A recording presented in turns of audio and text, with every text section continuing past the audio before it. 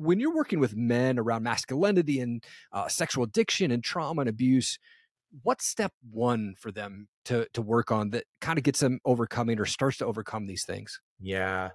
Well, so we call it ReStory because most of the time, the story that's more out front, if you will, is the story of the failure, the addiction, the problem, the mental health struggles, whatever that is.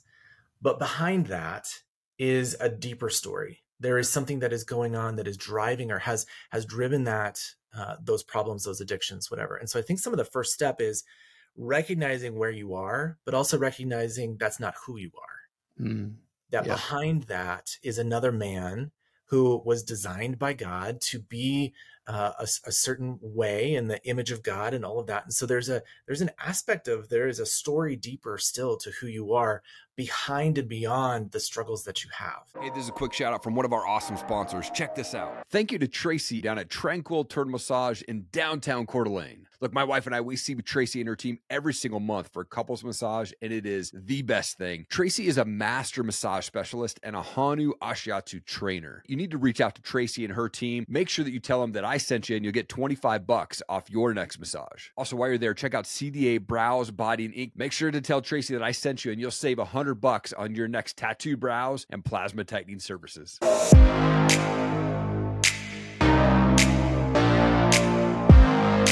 Chris, you're a husband and the founder and CEO of ReStory Counseling. You're also the founder of Restoration Project, where you work with men on the restoration of their hearts and tons more. You're an author of multiple books, an absolute world changer, man. Thank you for your time. I appreciate it. Oh, absolutely, Eric. So good to be here. I like to kick things off by going back a bit. Where did you grow up and what was childhood like for you? Oh man, I grew up in rural Colorado, up in the mountains, and I was born into a family. My sister is 5 years older than I am, but she has pretty severe mental and physical disabilities. So that was very shaping when you ask about my childhood. And you know, if you read any of the things that I've written, I mean, I talk a lot about that shaping aspect of my life growing up. My dad was a lawyer. My mom stayed at home and took care of us, mostly my sister, but took care of us as kids. And it was from there that kind of launched out and left Colorado, went to college in Chicago, and then lived several other places. So that's all part of my story too. Wow. And you're a licensed professional counselor now. Why did you decide to get into counseling, and who or what was it that inspired you to go that route? I was living overseas. I was in Christian ministry in the Middle East. And so when I was living there, I kind of had a lot of my own personal awakening, my own sense of my own kind of journey as a man and journey as a father. And there were some significant gaps that I recognized in my own life, my own soul, my own heart and story. And so I just really wanted to jump in and start doing some of my own personal work.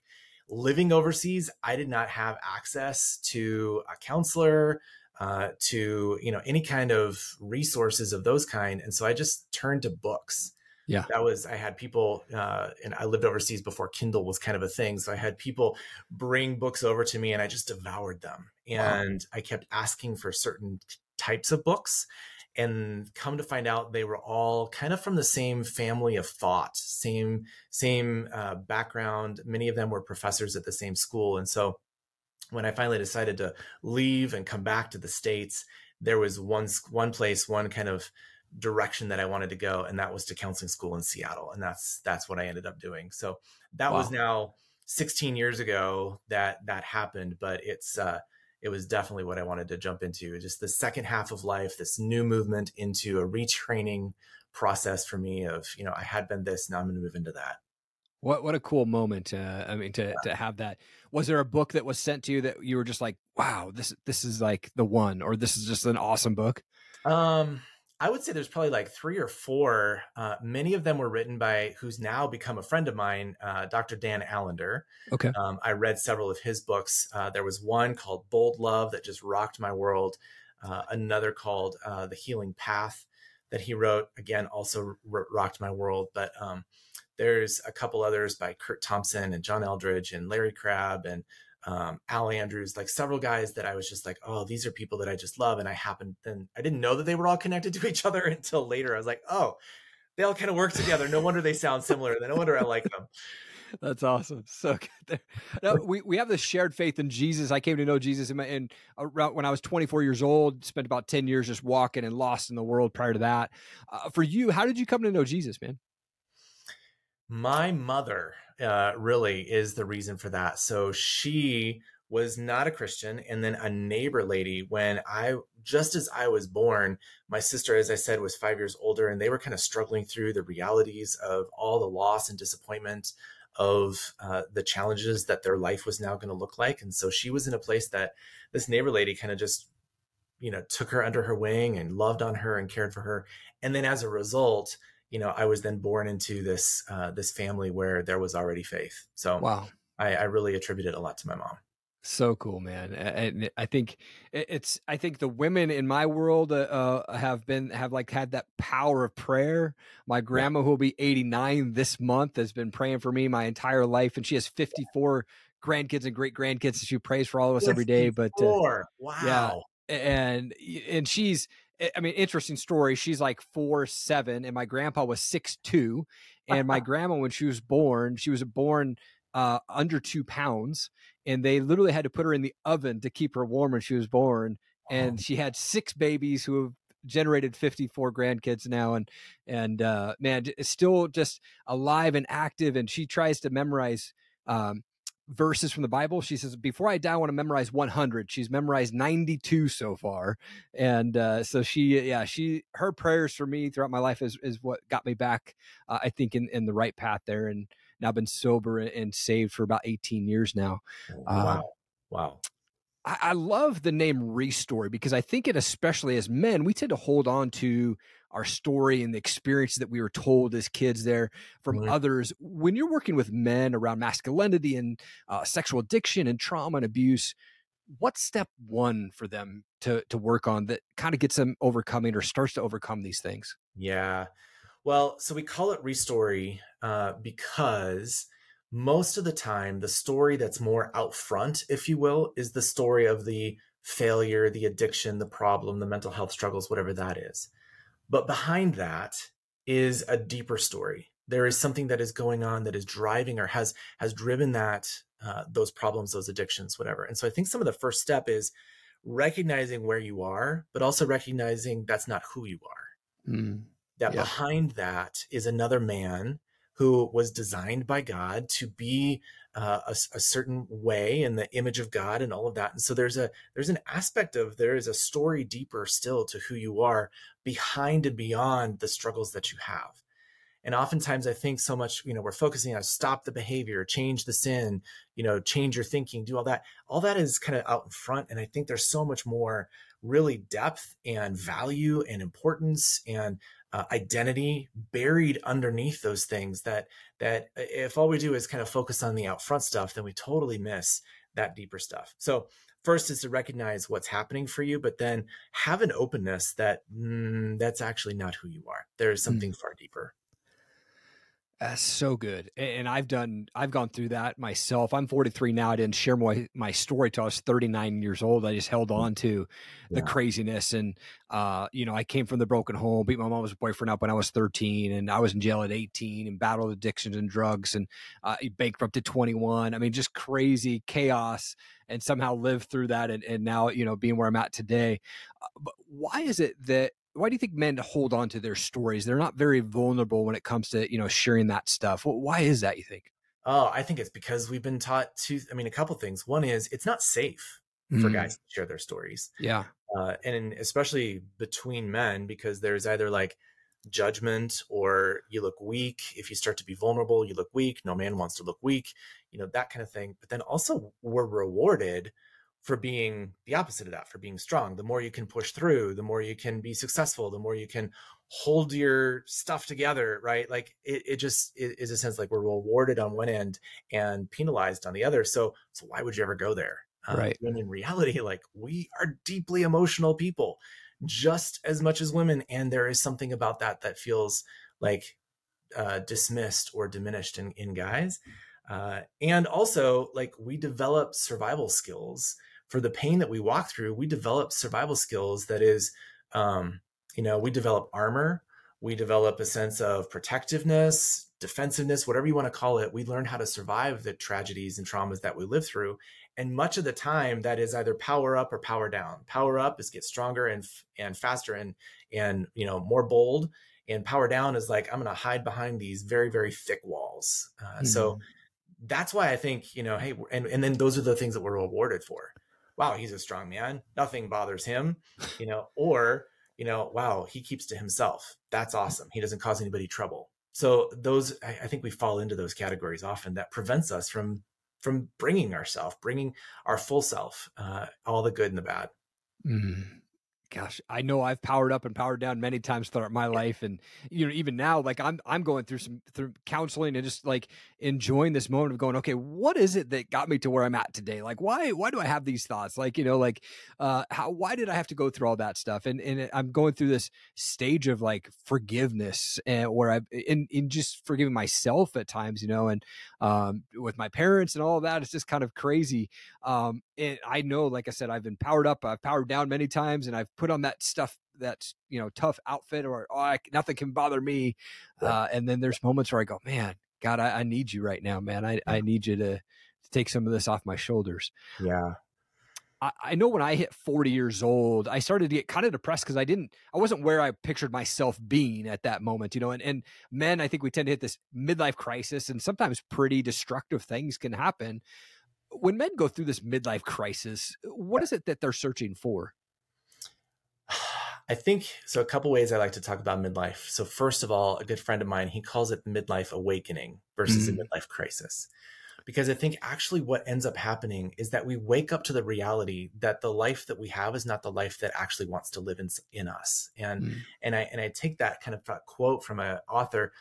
His name is Parker Palmer, and he says that the life is the life that you're living, the life that wants to live inside of you. And I think we wake up to that reality around 40 because we've survived thus far, and our survival skills stop working as well as they used to.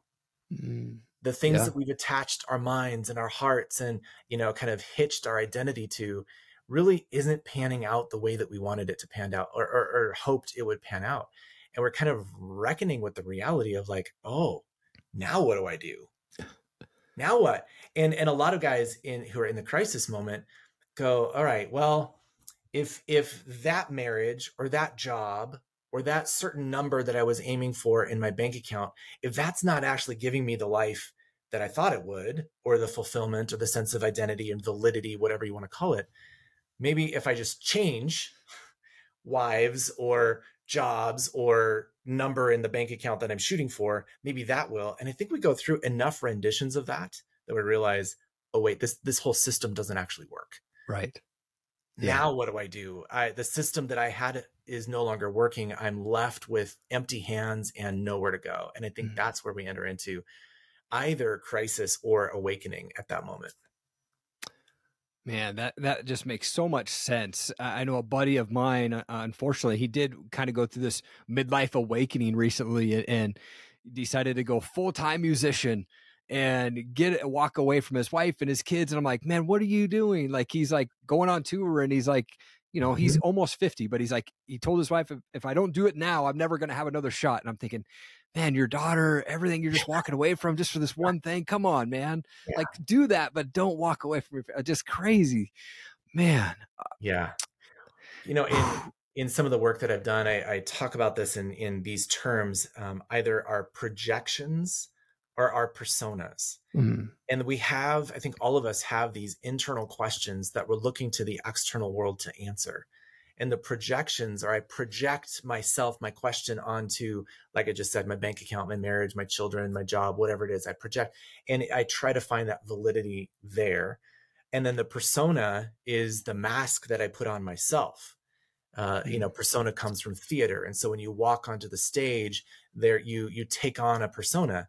And so maybe the persona is the sports guy and the jock, or the geek and the, or the, academic, whatever it is, the life of the party, whatever persona that is, we get some sense of like, well, when I do that, I get these things.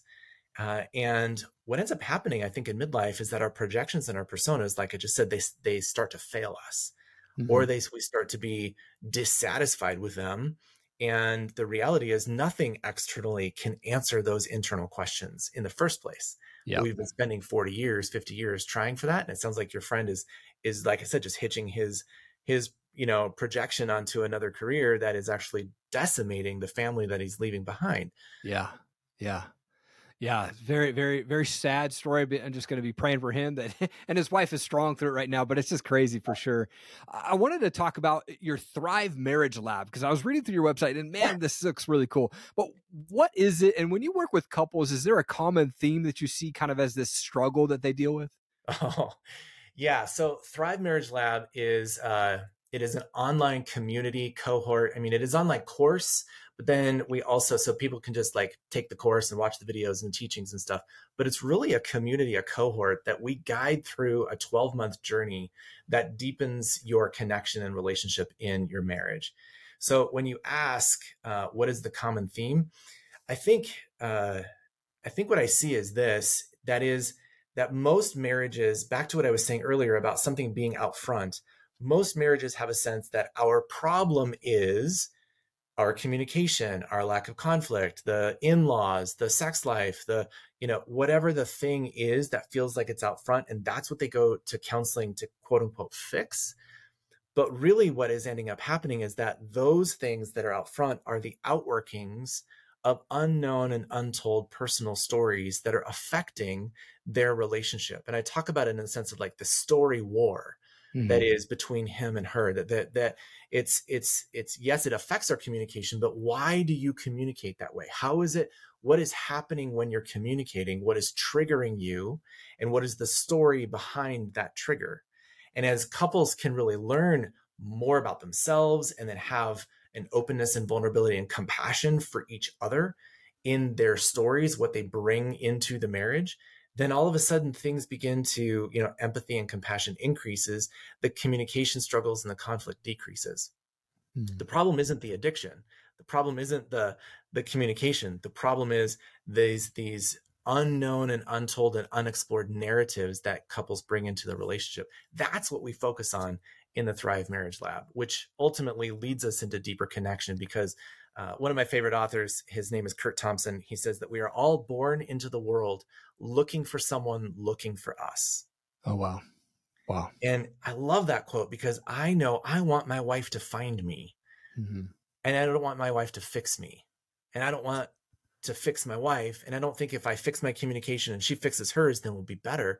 No, I want to be found and I want to find her. That's the real space of intimacy and connection. And that's what we drive towards.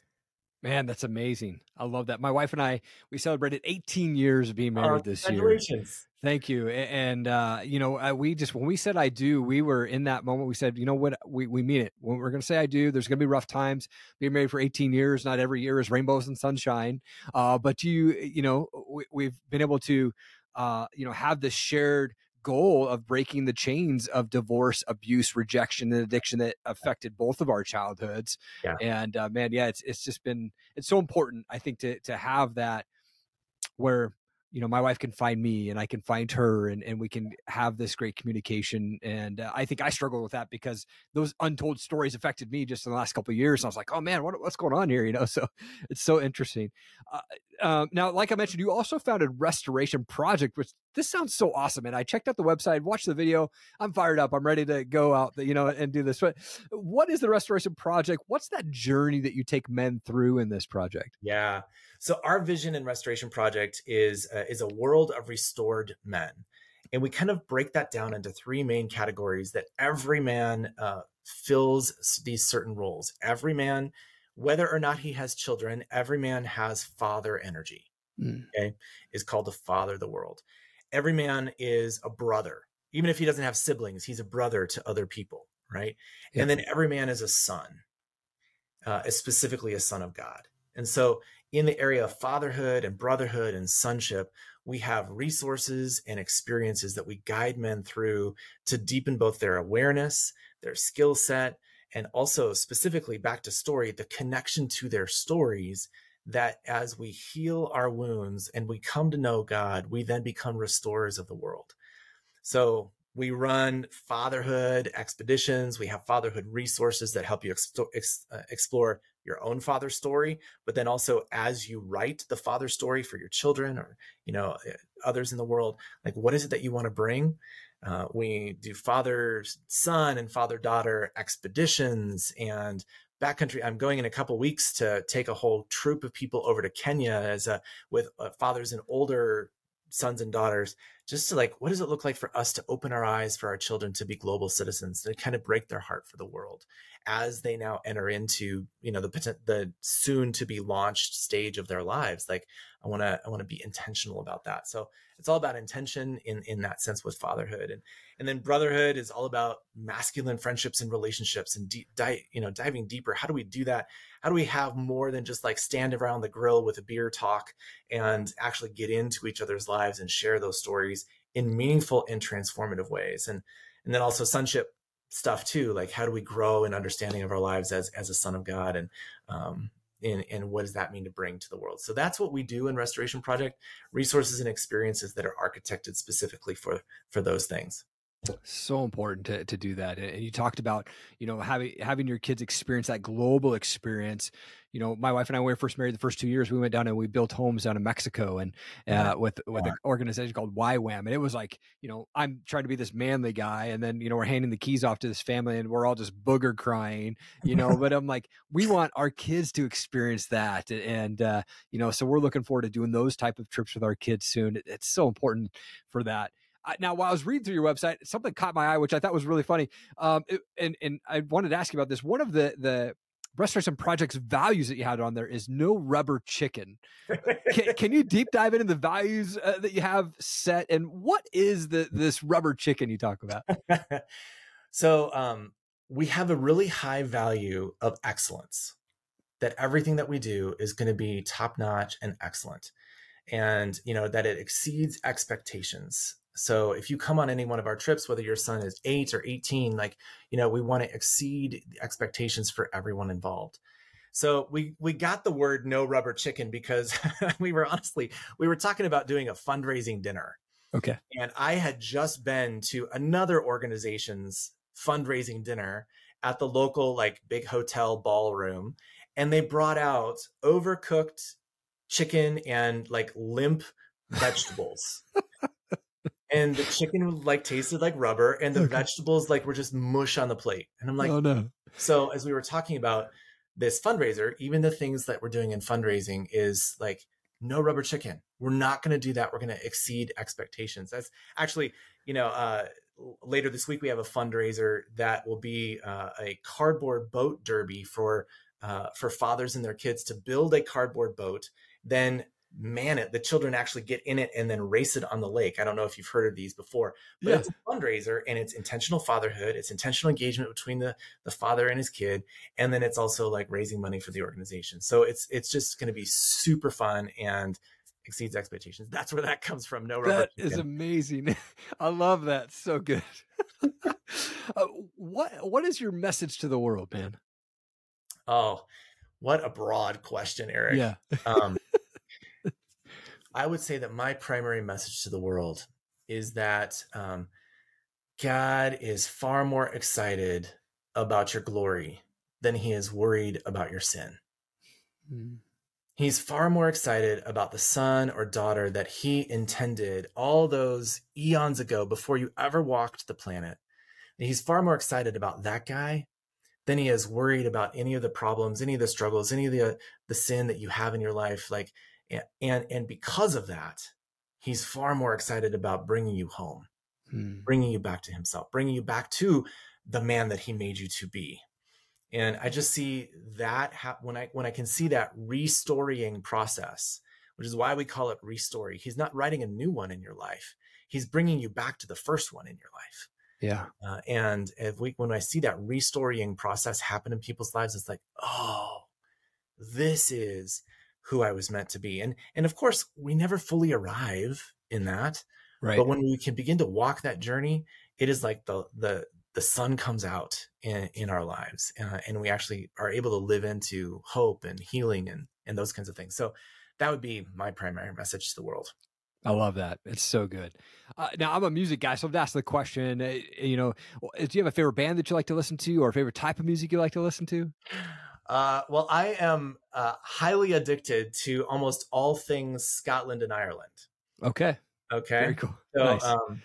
So I love, my children often joke with me because I have trained them to love bagpipes, which is not things that, most kids grow up loving.